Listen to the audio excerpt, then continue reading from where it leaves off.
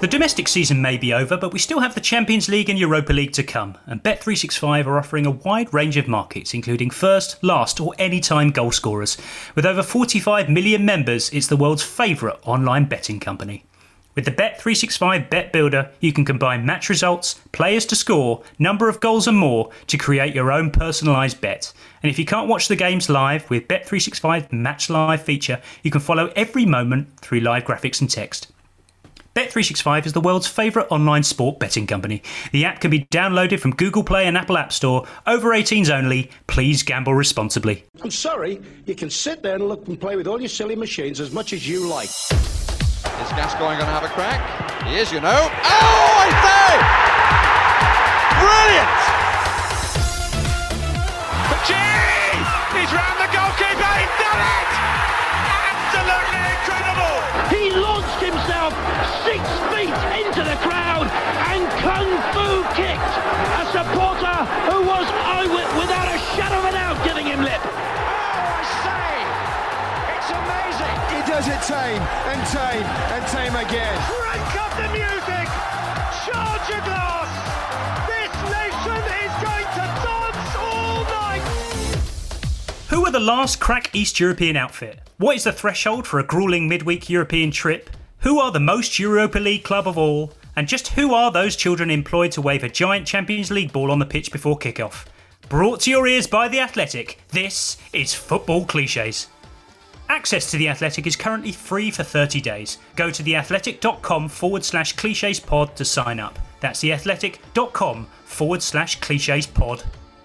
With me for this gruelling, tricky, awkward-looking, potential banana skin of a trip into Europe is, first of all, a debut for James Horncastle, European football expert. Welcome. Thank you very much. How are Glad you? to be here. Yeah, it's really nice to have you. Alongside you, another debutant, in fact, and another James Moore. Hi Adam. How are what you? could possibly go wrong? Yeah, I'm very well, thank you. How are you? I'm all right. So let's lay this out straight away. This is my strategy for this episode, where me, an amateur, will have to deal with two people with the same name.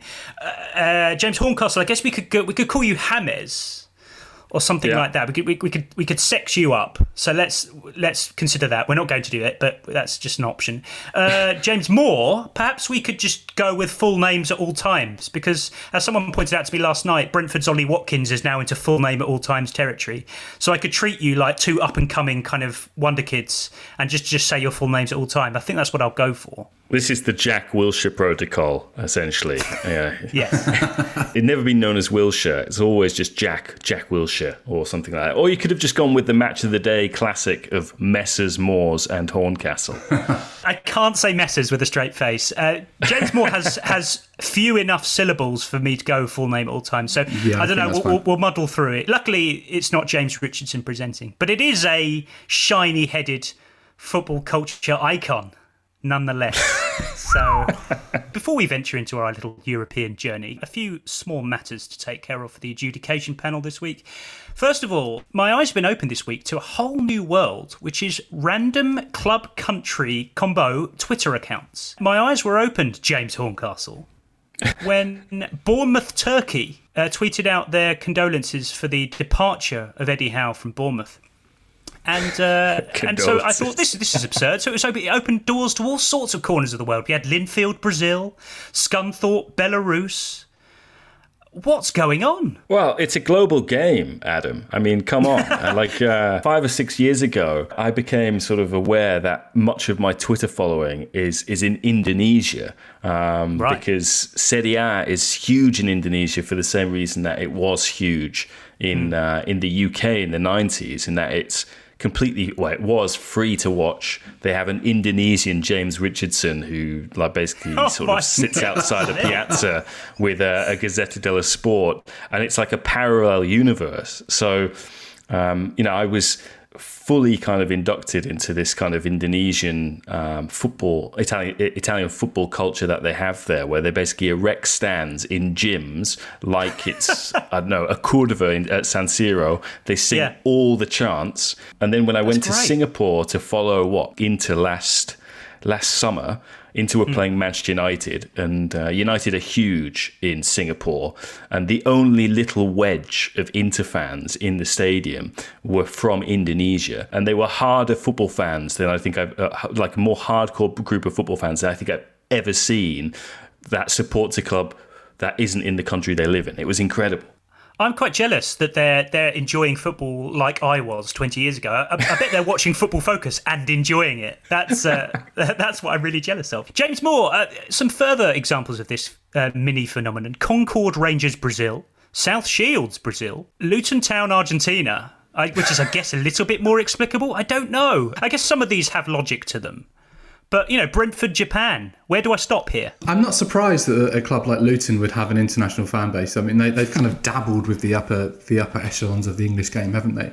Concord Rovers feels like... is it Concord Rovers or Concord Rangers? I should know. Concord Rangers. Concord Rangers, with apologies to the Cowley brothers. Yeah, that strikes me as a slightly more unusual one, given they've... with the greatest of respect, not really kind of troubled the back pages too often down the years. I'd be very curious to know how that came about. I would love there to be like a Barrytown, Patagonia or something like that, which is, all down to just like that Welsh-speaking community that there is there. Too much logic there. That would have an explanation behind it. So, James Moore, in the little fruit machine of your mind, give me a random country and a random club, and you have to set that Twitter account up straight after this.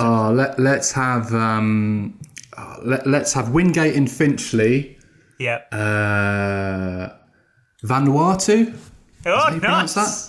That works for me. Our second matter to discuss before we get into the meat and potatoes of this episode is our second glimpse that we were given of Tottenham's All or Nothing Amazon Prime documentary. The first one was leaked as Jose Mourinho got very potty-mouthed in a team meeting, but this was the first official glimpse, James Moore, of this documentary, tweeted out by Annie Mac, of all people. Talk us through it, because it seems like a very low-key promo for what should be a bells and whistles documentary.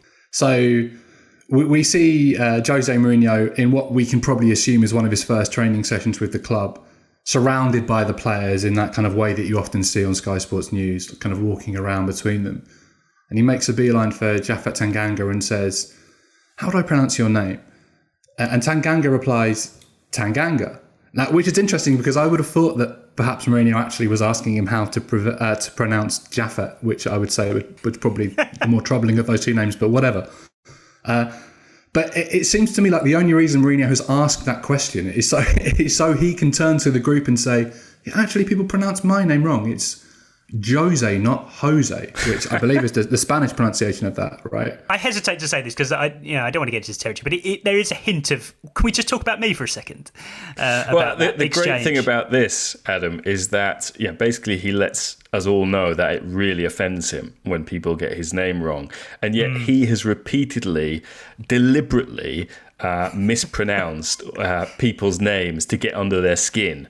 It's a kind of Mourinho trope from down the years. So do you remember when there was Tito Villanova? He called him Pito Villanova.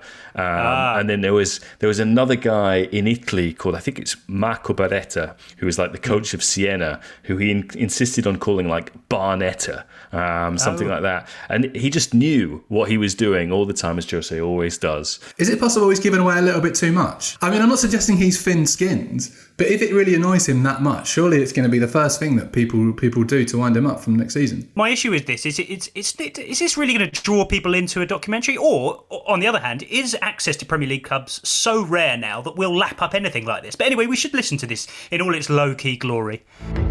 How do I say your name correctly? Tanganga. Tanganga. Yeah. I hate to tell the wrong names, man. Everybody says my name wrong. Everybody calls me Jose. I'm not Jose. I'm Jose. That's not enough to make me subscribe, is it? No, but Adam, the music makes it sound like it's such a dramatic moment. It makes it sound like Frodo is about to just embark on this epic quest to find the ring, and all we're discovering really is that Jose Mourinho likes to be called Jose. Brilliant. I dearly hope it gets more compelling from that. I'm on his side to an extent. I'm sick of people saying Jose because it just makes no sense after 15 years of having him in English football that we still call him that. James Horncastle, I'm going to throw this to you first of all. Who were the last crack East European outfit? who are the last team that could potentially be labelled with that tag? I think Shakhtar, no? I think Shakhtar is still a crack that's a good European shout. team, just full of Brazilians. Although it does feel like they've relocated Rio de Janeiro or Recife into the Donbass when they were allowed to play there. So, whether they are what we would classify as the classic archetypal crack Eastern European team, I don't know in this globalized age we live in. We need to get into the nuts and bolts of this. Shakhtar I would kind of allow as kind of an honorary kind of 2.0 version of the crack East European outfit. But James Moore, I would say these are the defining characteristics of the classic crack East European outfit. First of all, crack doesn't necessarily mean highly successful. They just mean kind of mystifying and hard to penetrate. You've got no videos of them, that sort of thing. I would say probably the last kind of true version of this would be Lobanovsky's second Kiev team, 98-99. Absolutely. So just before Shevchenko went to Milan, so that was his last season there. They got to the Champions League semi-finals. They won the Ukrainian title, and it's presumably, I guess, pre-YouTube, so you couldn't just go and watch them the week before and go, "God, they're good." So I think this might be just right at the cusp of when crack East European outfits just became teams quite well. Yeah, I think so. And that Kiev team had that quality of having two players that you'd heard of. And you did miss out Sergei Rebrov there, which is a little bit disrespectful. But the rest of the team, I guess maybe they had Luzhny as well. They probably did. Yeah. But it was two players above all others, and the rest of the team were kind of sort of taking second billing to that front two. What I would say about that, and this is probably what differentiates them from the Shakhtar Donetsk of the modern day, is that another crucial aspect of a crack East European outfit is that they make up pretty much 90% of their national team's lineup for any major tournament. Yeah. So if you think of Kiev back in the 80s, they were basically the USSR team, and Lobanovsky's Kiev probably made up a good chunk of the Ukraine team in the late 90s as well. So I think that's crucial. They have this kind of sort of telepathic understanding because Lobanovsky has drilled them on his Amstrad CPC 464 for all week, and now they know what to do. So I miss crack East European outfits, and James Horncastle, this kind of taps into a kind of slight regret amongst people of our generation, let's say, of our vintage. The fall of the Soviet Union, is that? No, absolutely not. What I'm saying is it's the lamenting for a certain mystique in European football, and particularly when it comes to tricky trips. I feel like, there are no tricky trips left anymore, because if you go to a team from Russia or a team from Ukraine or Romania, there's a fair chance that they'll have a decently shiny stadium that looks like it could hold its own in the upper reaches of the championship. There are no kind of awkward conditions to deal with anymore. You don't have any welcome to hell in Turkey anymore, do you? Or am I overstating this? No, the kind of tricky trip now is like going to, what is it? Is it Krasnodar, where they have that stadium which essentially has it allows them to project all these kind of amazing images on the roof that makes it makes you feel like you're playing a game in a galaxy far, far away, rather than in a kind of rickety old stadium. I mean, I have nostalgia for Rota Volgograd, sort of putting out United in the first round of the UEFA Cup. It was, yeah.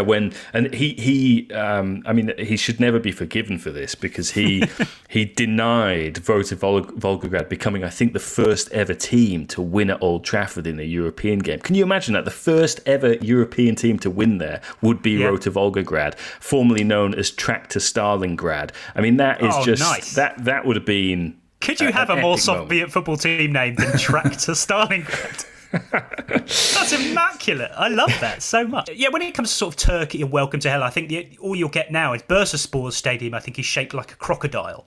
So that's about as scary as it could potentially get now. Maybe, not doing a disservice to the away horrors that you might get in Turkey these days. James Moore, what constitutes a grueling trip in Europe now? Because I think, Premier League footballers, they're getting a private jet. It can't be that awkward to fly 8 hours to Azerbaijan, can it? What constitutes a grueling trip now? Yeah, I think it must be determined by how many episodes of whatever Netflix box set they're going to be watching on their tablet over the course of the flight. I think there must be a cut-off point there, maybe. If you're getting a long-haul flight to, let's say, Shakhtar Karagundi, do you remember them? And you're on that flight, and the only thing you can think about is that these guys have sacrificed the sheep ahead of you coming to play against them. in basically this kind of they're willing the football gods. Does that add some extra gruel to the I think at that kind of level of animal cruelty and the prospect of there being blood spilled on the athletics track, that sort of around the football pitch, perhaps that's still there. We talked about this before. It's just how much athletics do they do in Eastern Europe? It's absolutely astonishing how many athletics tracks around stadiums. What we all want from a crack Eastern European team is the kind of Dolph Lundgren montage from Rocky IV with like "Take It to the Limit" from the Eagles playing in the background, which we did speak to Andrew Shevchenko on the Athletic a couple of months ago, where he gave us some insight into like the kind of technology that they were using to for like reaction times and peripheral vision, where you're like just seeing pink squares and green triangles on like a really blurry kind of screen, and you're just like clicking on the right, clicking on the left, and all this sort of thing. That's what we need to see from the Eastern European contingent again. All we've got over here is he's been banging him in training. I couldn't help but stick him in. And they've got reaction times back in the 80s with Kiev. Well, honestly, amazing. Our listeners have waded into this grueling trip debate. RJ says it's not the length of the trip, it's the destination, really. Shakhtar's trip to Maritimo, for example, would be less grueling than going the other way. So it's not so much how long it takes, it's where you're going, apparently, that is about how grueling it is. Adam Gray says it's probably grueling if you travel far enough east for your game to be the early kickoff. Which I think is a very good benchmark. Yeah, I think that's cast iron, isn't it? I kind of learnt a lot of my geography from playing Football Manager in the kind of mid to late 90s. So my capital cities game is very strong when that comes on pub quizzes. But the Europa League and still the Champions League, it does yield surprises. Like I'd never heard of Zorya Luhansk before until they started appearing in the Europa League a couple of years ago. So I would say that felt sort of occasionally being involved in BT's Europa League coverage that year. That felt that it was a grueling trip because it was cold. It was far away. Players had never heard of it. They couldn't even imagine what playing in Luhansk was going to be like. Magic. From a armchair fan's perspective, this to me sums up what a away tie in an East European country sounds like. This is Alanya Vladikavkaz versus Liverpool in the 1995-96 UEFA Cup. Looks for going for the shot, and it's in! They were all looking for the drop, and he went for the shot, and it came off David James. I just need to talk you through all the elements of this that make it embody the discomfort of an East European away tie, even for someone who's watching it back home. You've got Barry Davies sounding like he's recording it from a cupboard somewhere. You've got the sort of random trumpets playing out from the crowd before anything has actually happened, which I think is absolutely the mise-en-scène audio style of an East European away tie. Then this kind of just blanket roar of a crowd when something goes in. It's just like there's no yes, it's just ah.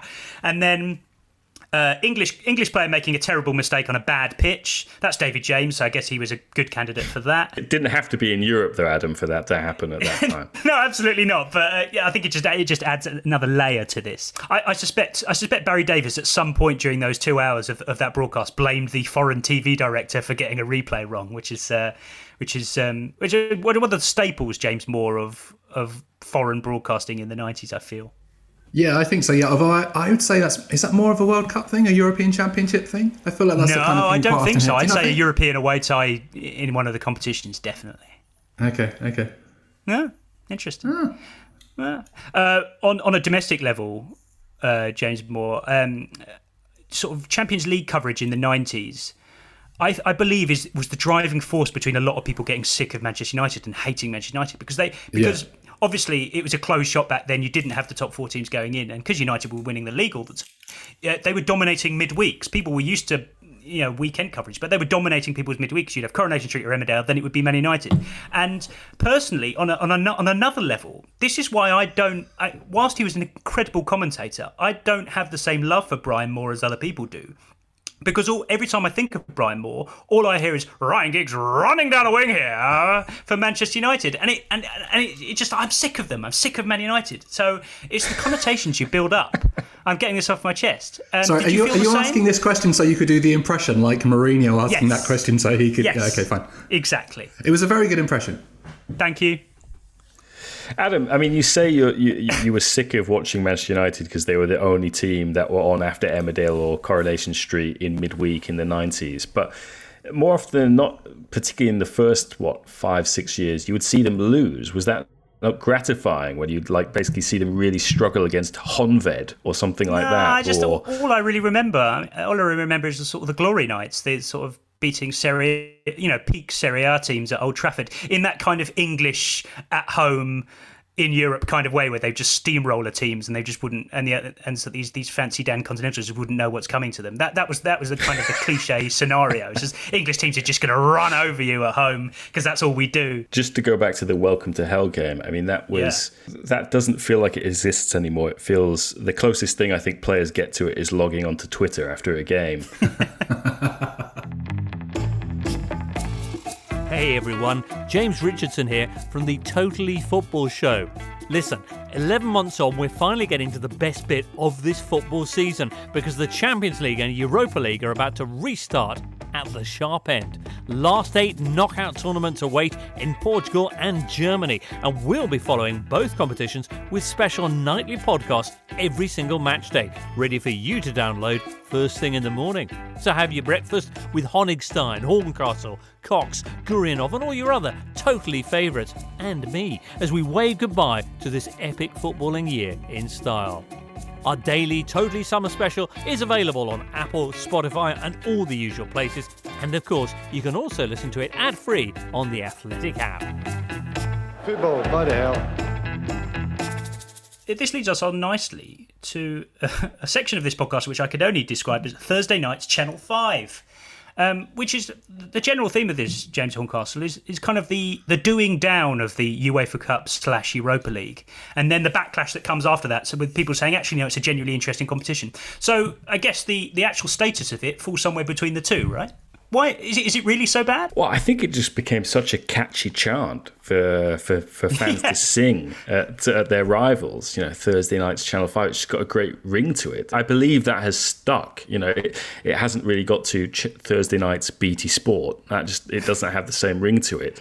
No, it doesn't. It's probably just as well for you. We skirted around that, but in comes James Moore straight away to the point. No, that's fine.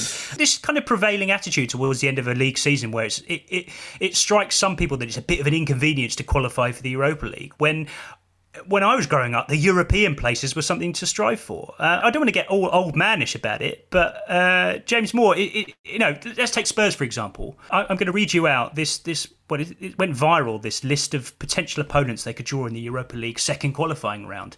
Kesler FK, Torshavn, Neftchi Baku, K-Star Kizloda, Ordabashi Shymkent, Sucheska Niksic, FK Ritarai, FH Hafnarfjordur, Santa Coloma, Shakhtar Soligorsk, Kalju Nome, Baka Topola, Vojvodina Novi Sad, and OFI Heraklion. Now, setting aside the fact that fans probably won't be allowed to go to these ties, they all sound like quite fun destinations for late September, don't they? I mean, genuinely, I'm quite excited by that list. See, the thing is with Spurs in the Champions League is I think they just about reached saturation point in terms of this off-stated thing that you end up playing the same teams all the time. If you look at the groups for next season, if they'd qualified for the Champions League, they almost certainly would have been second seeds. And then if you look at the top seeds for next season, you've got Madrid, who Spurs played 2 years ago, Juventus, who Spurs played 2 years ago, Bayern, who they played this season.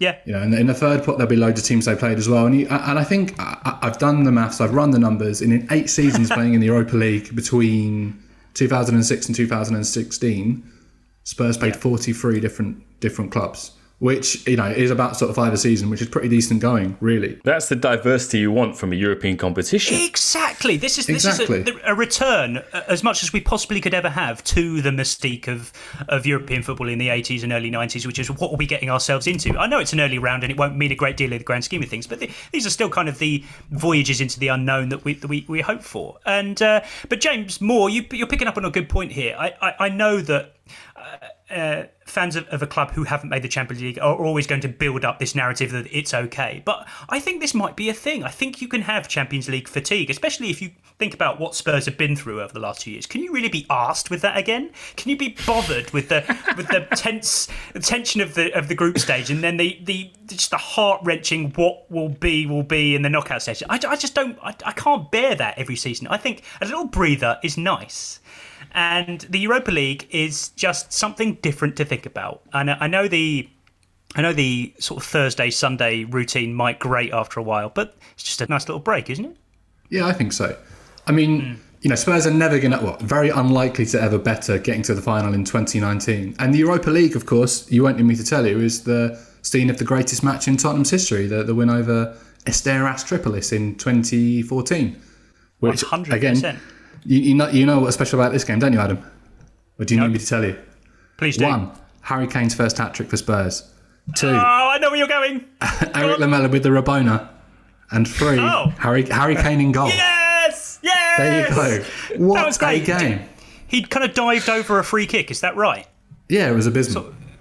Fantastic. I feel like Harry Kane should be good in goal. Actually, no, he's a bit too lumbery, isn't he? In the nicest possible sense, he's a bit lumbery. Well, he's got that kind of lack of self kind of awareness in terms of like doing himself harm, I think, hasn't he? Which you kind of need to be a goalkeeper, I think. In that list of Spurs' possible Europa League opponents were a few teams you could quite confidently describe as minnows. James Horncastle, I put it to you that this is the ultimate example of a European competition minnow. If you go back to the UEFA Cup of 97-98, which I'm sure you're very familiar, Dundee United were drawn against Andorran giants CE Principat, who they beat 17-0 on aggregate. And I remember reading it, I think it was in Shoot magazine at the time, that CE Principat were actually the Real Madrid supporters club of Charlie's Restaurant in Andorra. Could you get more minnowy than that? No, I mean, this is one of the things I love about the Europa League, the UEFA Cup in the past. But I think it's really kind of radicalised since the change of format, where you can look at Europa League teams and players, and you can play that game where, is it a team, is it a player, or is it a famous dish from where they're from? So you can have something like Swinebraten, right? Okay, is that sort of Lask Linz winger, or is it a kind of roast pork dish with a bit of salsa from that part of Austria? I'm saying food dish, definitely there. Yep, you're right 100%. There. Or Koop Miners, for example. Is that a promising midfielder for AZ Alkmaar, or is it a pea and ham soup typical of that part of Holland? I would say promising midfielder. Wow, you're 2 for 2. There you go. Yes! So, yeah. Fantastic. You'll never get me on these, ever, and you know that. Hi there, I'm David Ornstein, and I've launched a brand new show on YouTube, Ask Ornstein, where I answer questions from our Athletic subscribers. To get your question answered, simply leave a comment at the bottom of my column every Monday, and I'll choose my favourites. To watch the show, head over to the Tifo Podcast YouTube channel, and a new episode will be up every Tuesday afternoon. This chat about the Europa League, James Horncastle, boils down to one crucial question. What is the first team that pops into your head when you hear the words Europa League? Qarabag. Interesting. It's got to be, and also just like to have this to see players like Sardar Azmoun, okay, players who all of a sudden crop up on like the Sun and the Mirror when they're doing their transfer kind of stuff and saying Sardar Azmoun linked with Liverpool, the Iranian Messi who has 8 horses and he's a horse whisperer. That to me is what's his net worth? Net worth, 8 million, which would be a transfer record for an Iranian footballer or something. It's just all kinds of things like that. James Moore, who do you think which club do you think embodies the Europa League in its current state the most? I mean, the obvious answer, I guess, would be Sevilla, given they've won it so many times in the last sort of 15 years or so. Too obvious. I do. Okay, fine. I do also think of Shakhtar Donetsk, who, despite always being in the Champions League, as James said before, also seem to be in every single Europa League group too. But I mean, the right answer would be Club Brugge, who I understand have been in who were in the UEFA Cup / Europa League for 20 straight seasons. From 1996 to 2016. Yeah, it has to be a Belgian team. Like, where, you often are clueless as to whether it's Genk or Ghent, that you're commentating on. They just seem to blur into one. And I think a shout out to a team that, again, I hadn't heard of until this season, because I already thought there were just too many Wolves in the competition, because you had Wolverhampton Wanderers, you had Wolfsburg and Wolfsberger, who I'm pretty sure were coached by Wolfgang Wolf. Yes, absolutely. Which that feels to me like there really is a glitch in the matrix. And they should have been drawn all in the same group. Seedings aside, I don't care about any of that. They should all be drawn in the same group for purely that purpose. Maybe they should. Maybe UEFA should mix out one season, and they should make the group stage draw based on species of animals in nicknames, because overwhelmingly it is animals. You can have shitload of eagles. There can be so many eagles. Different types as well, with Besiktas and Sam says Braga have Europa League DNA. I think Braga are a good shout, because when I think of Braga, instantly into my head comes a newspaper headline: Manager X wary of Braga threat, in a sort of previewy thing. Kunal Shah says most Europa League club of all, Sparta Prague, closely followed by PAOK and Hajduk Split. They're very Europa League, aren't they? I think we've nailed that. It would be remiss of us to talk about the lower depths of European competition without talking about the much missed Cup Winners' Cup. James Moore, does it hold a special place in your heart? It does mine, certainly. I had a feeling you were going to say that, and it really doesn't for me. For me, the Cup Winners' Cup is like, I don't know, it's like Grandstand or the A-Team. Like, people say they want it back. If it was back, nobody would watch it. My abiding memory of the Cup Winners' Cup from my childhood, the only game I can remember watching, is between Liverpool and PSG from 1997. Okay. And Liverpool lost the first leg 3-0 and won the second leg at Anfield 2-0. It wasn't quite enough. They didn't have quite the same Anfield magic at that stage as they obviously do now. Didn't suck the ball in. They didn't suck the ball in. But I've just looked it up, and that season, Liverpool, as you probably remember, lost the previous cup final to Manchester United, but Manchester United had done the double, so Liverpool took the Cup Winners' Cup place. And PSG weren't even in the domestic cup final the previous season. They were there because they'd won the Cup Winners' Cup the previous season. So not only was it not a game between two teams that won the cup, it was technically the Cup Winners' Cup Winners' Cup. And I'll leave you to work out where the apostrophes go there. I can't believe I'm sensing James Moore was maybe too young to remember this, and this is why it has escaped his memory. But as a Spurs fan, I know. Yes, I'll tell you why I didn't. Well, you want to say what it is first? It's Naeem's 40-yard lob over David Seaman in the 1995 Europa Cup. I think you've sold him short there on the yards, by the way. I think it's probably more like 60. But unfortunately, that night I was at Cubs, so I missed it. Oh, wow. What a revelation that is. There you go. My Cup Winners' Cup experience is encapsulated by Chelsea's run to the final in 1998, and indeed lifting the trophy. These were the teams they faced along the way. This is just deliciously UEFA Cup Winners' Cup, greater than the sum of its parts. Slovan Bratislava in round 1, Tromsø in round 2, which we all remember in the snow. The snow game. Yeah, actually, you know what? I did watch that as well. That was brilliant. That was Channel 5. That was Channel 5. That was Channel 5's coverage. Just the best thing. It's like, if you watched your team on Channel 5, you knew something absolutely absurd was going to happen in the away leg. Was that on Channel 5? It was. It definitely was. You sure it wasn't just the snow made it look like you had poor reception? No, it was on Channel 5. Channel 5 launched in 1997, I think, and that was one of their sort of feathers in their cap, was obscure, really obscure European away legs. Then they had Real Betis in the quarterfinals, which is a bit more exotic, because they had Denilson then, and they were considered to be quite dangerous. Then Vicenza in the semi-finals, which on paper was a bit kind of rubbish, but also actually turned out to be a great tie. And then Stuttgart in the final, Zola scoring the winner, but that was on the BBC. The BBC just stole in at the end and went, sorry, Channel 5, I think we can take it from here. And that to me is the Cup Winners' Cup. I've had enough about talking about obscure European competitions and minnows. Let's get to the real top table, as we are obliged to call it, of European football, which is the Champions League. The kind of coronavirus-imposed last 8 situation that we're going to have in Lisbon, James Horncastle, has raised the question that wouldn't it be nice if it was just like this every year, where we just had straight knockout ties? There's a yes and no debate to be had here. Where do you sit? Yes, just to go back to the jeopardy that comes with a one-off tie, be it sort of road to Volgograd. Not that they'll ever get into the Champions League, because it's more or less a closed shop.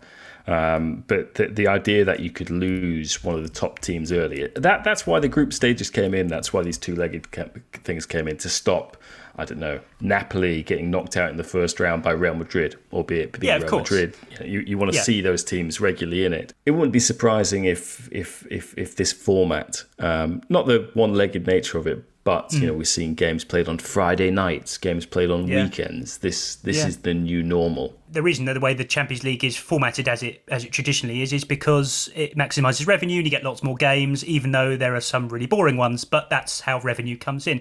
But James Moore, as a kind of a little addendum to the end of this season, which loads of people seem to think is over when it's actually not. This is going to be like a mini Euro 2004. That's how I see the latter stages of the Champions League. It's bloody brilliant. I don't care that there's nobody there. I'm over that now. It's going to be great. I think so. You've got a decent selection of teams there, a decent spread of countries involved. We're going to see some good games. And I honestly couldn't tell you who's going to win. Barcelona clearly aren't in a good moment, as we say. Manchester City have sort of been a little bit hot and cold in the last few weeks, I guess, particularly because their matches haven't really been particularly important. So I honestly couldn't tell you who's going to win. I think it's going to be quite exciting. Another crucial aspect of this kind of condensed little format where we have a game every day is that unlike the usual Champions League cycle, James Horncastle, we're not going to have this cycle of super previewing and super reaction, because there's going to be no time for this. You're going to have a game every single day. It's going to be like an actual tournament, like it should be. It's going to be free of all the flab of previewing and saying, well, they're a great team and I'm really looking forward to the challenge of playing them. Great team with a great history. And we don't have to listen to any of that crap anymore. It's just going to be, there's a game and then there's another one tomorrow, and it's going to really speed up the news cycle, isn't it? Well, look, I'm delighted that 2 of my editors are basically telling me that there's no point writing anything after these games because it's just going so quickly. So I just didn't mean we should have to dwell on them for very long. I'll just sit back and enjoy them. No, but I like how it comes thick and fast. It does feel like it's, as you say, kind of more of a major international tournament rather than a club tournament. And I think in some respects this will be what various executives who like the idea of a European Super League are kind of there is that aiming at. Or these teams just stay in Lisbon and never come back and say, this is our breakaway league. This is the Trojan horse that no one's talking about, is that none of these clubs are ever going to come back. They're going to basically play all these games at the Deluge, the Alvalade, and we've lost them for good. Football's gone, literally. I mean, if that is the case, Atalanta have really lucked out, haven't they? They've really come good at the right time. Can I share an Estadio Jose Alvalade anecdote with you? Go for it. I'm tentative about this, but let's go. I was at Euro 2004, one of the greatest experiences of my life. I really enjoyed it. I had a ticket that followed England all the way through the tournament, and they got knocked out by Portugal in the quarterfinals. So I had this ticket for Holland versus Portugal in the semis, which was at the Alvalade. And I was just footballed out by then, just completely fatigued. So I sold my ticket to a Canadian. I should say a group of us sold our tickets to a set of Canadians. And then 3 days later, we went back to the Alvalade and saw Phil Collins. I think I saw Phil Collins around the same time in wow, Rome. Maybe we were there together, man. Yeah. Unashamedly fucking brilliant. I don't care. I had a really good time. Stood in the middle of one of the stadiums at Euro 2004 watching Phil Collins. I don't mind what people think. I had a really good time. I knew all the words. Who did you enjoy watching more that summer, Phil Collins or Phil Neville? Phil Collins doesn't let you down. I mean, but Phil Collins, like Phil Neville, has a kind of peripatetic kind of existence. He can do lots of things. He can sing. He can play drums, just like Phil Neville can play anywhere across the back four. So in many ways, they're comparable. Thanks to our good pals at Beer52.com, you have the opportunity to sip 8 delicious, painstakingly sourced craft beers from around the world.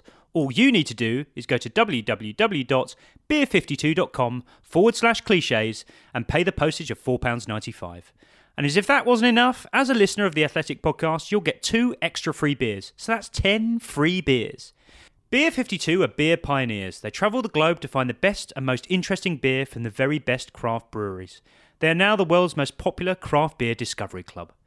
Each month, Beer 52 deliver a case with a different theme. Themes have included Germany, Korea, Belgium, South Africa, California, New Zealand, and many more. As an independent UK company, Beer 52 are also passionate about the UK craft beer scene. The beauty of Beer 52 is that you can leave at any time. The power is in your hands. Your case will also include the award-winning craft beer magazine Ferment, and a beery snack is thrown in too. Just go to www.beer52.com/cliches to get your case free. And don't forget, right now, Football Cliches listeners get 2 extra free beers. I think it's important here that we construct the most Champions League group possible. I'll offer you a suggestion from one of our listeners straight away. In fact, it's Carl Anker of The Athletic. He suggests Porto, Galatasaray, Leverkusen and Roma for that Champions League group that no one pays attention to until sides bizarrely have 9 points each at the end. Yeah, that is known as the competitive balance group because it ensures I feel like that that's a subcategory of what we're talking about here. Yeah. I want a cross-section, the perfect cross-section of a Champions League group. Hit me. Well, I also think Manchester United always seem to get a group that raises a few eyebrows. So I've put together my kind of classic Manchester United Champions League group, if you want. Okay. So it's obviously United as the top seeds, then Lille, Basel, and one of Olympiacos or late 90s Rosenborg. I do like that. Lovely.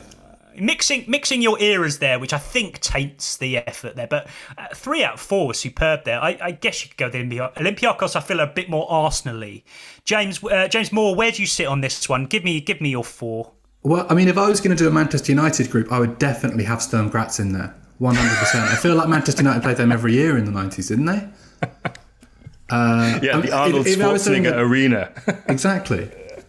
If I was doing a sort of a cliched group, it would have to have Lyon in it as well. Yeah. I mean, Lyon were just everywhere you looked. Like 10 years ago, for 5 or 6 years, they were just everywhere. So yeah, let's have Sturm Graz, Lyon. Oh, I think we need to have someone Eastern European, don't we? I don't want to mention Shakhtar again. I feel like I'm all Shakhtar'd out now. Yeah. Who else can we have? Actually, Dynamo Kiev. There was a point in the mid-90s. Dynamo Kiev is quite nice. I would throw in a Victoria Pilsen or a Bati Borisov. Oh yeah. I'll have Bati Borisov. Actually, I like them. Our listeners have thought deeply about this. Ethan Henson suggests Juventus, Porto, Celtic, and Ludogorets, which is pretty good call. Although, on the other hand, I just don't see Juventus and Porto playing each other. It's just not in my brain. I don't see them on the same pitch at the same time. So, not quite. Stephen McClay, he's put a lot of thought into this. Typical Champions League groups must contain a former winner, Barcelona or Porto, a club who you think have won it but actually haven't, Bayer Leverkusen, Paris Saint-Germain, a club with delusions of grandeur, Celtic or Angie Makachkala, and a former Eastern Bloc club, Karabag or Dynamo Kiev.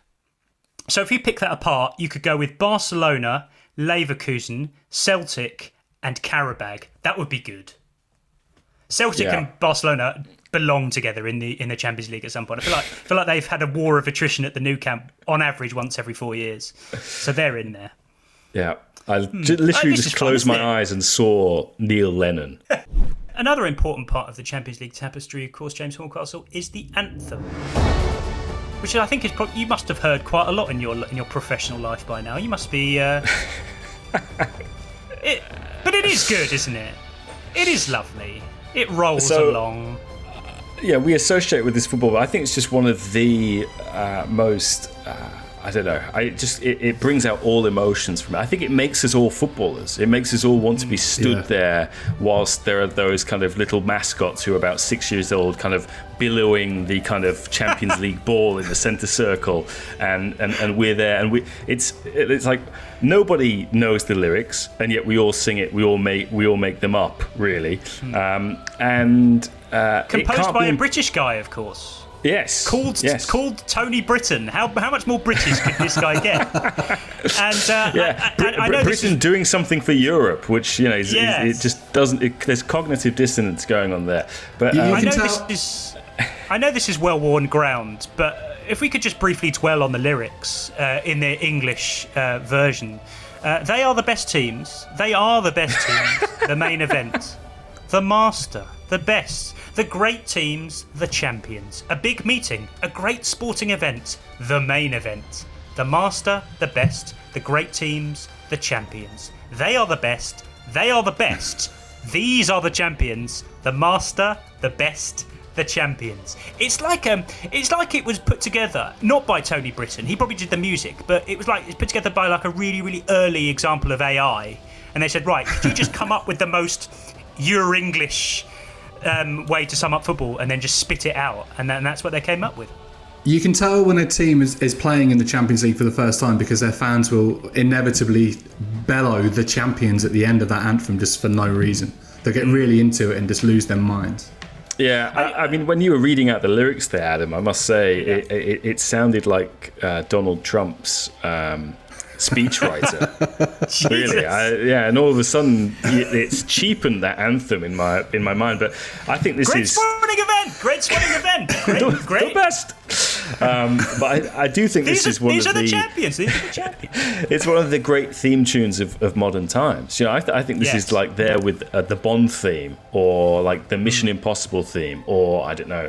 Trying to think of people seem to do the do like with Game of Thrones. Yeah, that's the Champions League. You know, it's just it's actually, epic entertainment. Picking up on the Bond theme aspect, I can kind of imagine pretty much anyone associated with the higher echelons of UEFA or FIFA being a kind of Bond villain. Alexander Seferin has a Bond villain's name and kind of looks like one. Gianni Infantino's perhaps too charming and nice to be a Bond villain. I can't imagine him sawing someone's bollocks off or lasering someone's bollocks off. Sepp Blatter probably. Platini, nah, maybe not. They all have their Bond villain equivalents, to be honest. I would say that Seferin is a little bit like Robert Carlyle's guy, in the guy who can't feel pain, essentially. That seems to be his thing. Infantino is... who was the really lame one who's British and Tomorrow Never Dies? I think that's kind of him, where it's just like, you're a bureaucrat, we're not interested.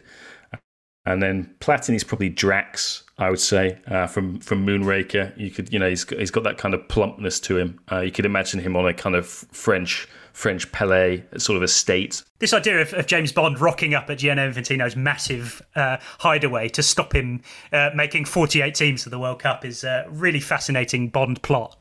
But we touched on Michel Platini, of course, and in what I consider to be, James Moore, the lowest key form of alleged potential UEFA corruption was that his son-in-law composed the original Europa League anthem in 2008. You can kind of imagine how that conversation went, can't you?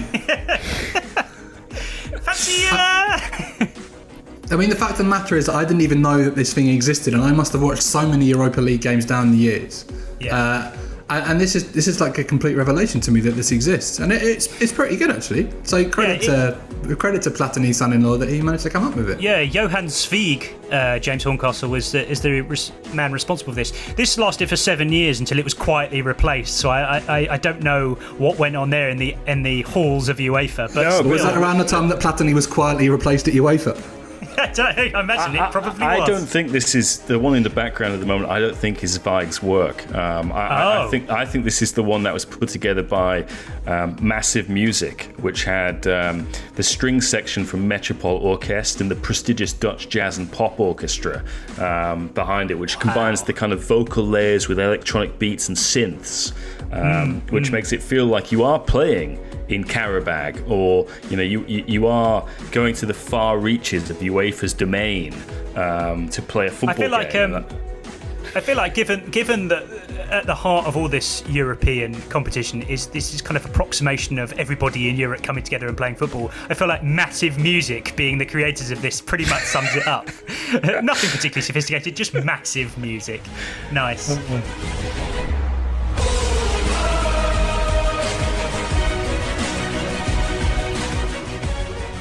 Champions League sponsors, James Moore: Amstel, PlayStation, Continental Tires. Am I being naive? I feel like my brand affinity to those kind of things is huge. If I'm offered a selection of continental cheap lagers, I probably would go for Amstel. I'm probably more of a PlayStation guy than an Xbox guy. And yes, when I have my tyres replaced, as I did 3 weeks ago, I went for Continental tyres because of the 90s Champions League. I was faced with an array of options and I went, Continental tyres, because that's all I know. I'm a mug. I'm a Champions League mug. Have you switched to Gazprom, mate? That is the big question. Well, this is my next point. Gazprom has moved on to become this kind of weird cult football culture thing. And, points of Gazprom and all that stuff. But I don't know what Gazprom is. I don't know what they provide. It's just gas, right? That's just in the name, isn't it? Sorry. Well, yeah. James, you mentioned a minute ago those poor children whose job it is to wave the giant Champions League ball before every game. I assume they still do it. Producer Adi has a little story about this. He says, my old football coach used to have the job of trying to get kids to do it. They'd do it once, but never again, a bit like refereeing the FA Cup final. They have to practice in the car park at Old Trafford the day before with some really stuffy UEFA official. Can you imagine? Just like this UEFA guy saying, no, you're not waving it high enough. Do it properly. You are not meeting the UEFA quota for flappage height. That's someone's job at UEFA really kind of sums UEFA up, maybe. What's your job title? I'm coordinator of flapping massive Champions League ball. It's a great way to see Europe, though. I reckon it's actually just Platini's grandchildren. Just all 18 of them waving that ball saying, well, Grandad said we had to do it. I offer you, James Moore, the name of Cunait Chakir, the referee who does all the matches in the Champions League. Are there any other referees in Europe? I can't think of any. Can you name a single other referee? Who's the Swedish guy who's a millionaire? I feel like Frisk. Oh, no, not Frisk. No, it's not Frisk. But the Swedish guy who's like a millionaire and yet has still decided to be a referee, which is like, there's an amazing 80s sitcom in that, probably. Well, this harks back to when a referee is introduced at the start of a broadcast. It's also important to tell what his day job is. Now, you'll have really boring day jobs, which I guess kind of makes sense. They're all accountants or lawyers. Well, I think it's actually quite funny that James just brought that up, because I've just put in referee millionaires, and it seems like they're all millionaires. Like Jonas Eriksson, I think that's the one you're maybe referring to. That sounds right. And then, of course, Bjorn Kuipers. According to the first news report that comes up, England versus Sweden referee Bjorn Kuipers is millionaire owner of supermarket chain. He told the Dutchman, 45, told Neymar to shut up. I guess you've got a bit of weight behind you if you're the owner of a supermarket chain to tell Neymar to shut up. Marcus Merck, I think, was a dentist, wasn't he? Perhaps he still is. There's that Kim, the guy who sent Beckham off. What was his name? Kim Milton-Nielsen, yeah. And then there's the Bond villain named Victor Kassai. That is a great name. There was Dick Yol as well, wasn't there? Who I think for a while it was rumoured was related to Martin Yol, but he's not. Is he not? I think Martin Yol's brother's actually called Cock Yol, genuinely. Oh, short for Cornelius. I can see where the confusion may have happened there. Well, the final whistle has actually blown on this episode, funnily enough. So that was a nice way to end it. I feel like I've learned a lot about European football and on our little preoccupations with it. James, and indeed James, what stellar debuts you've made. Thank you both for joining me. It was a pleasure. That was a walk down a European memory lane. James Moore, I think you negotiated that potential banana skin quite well. Well done. Yeah, thank you very much. We'll see who we get in the next round. Anyway, I'm pumped for the return of European football, and I sure as hell hope that you guys are too. Thanks very much. See you next week.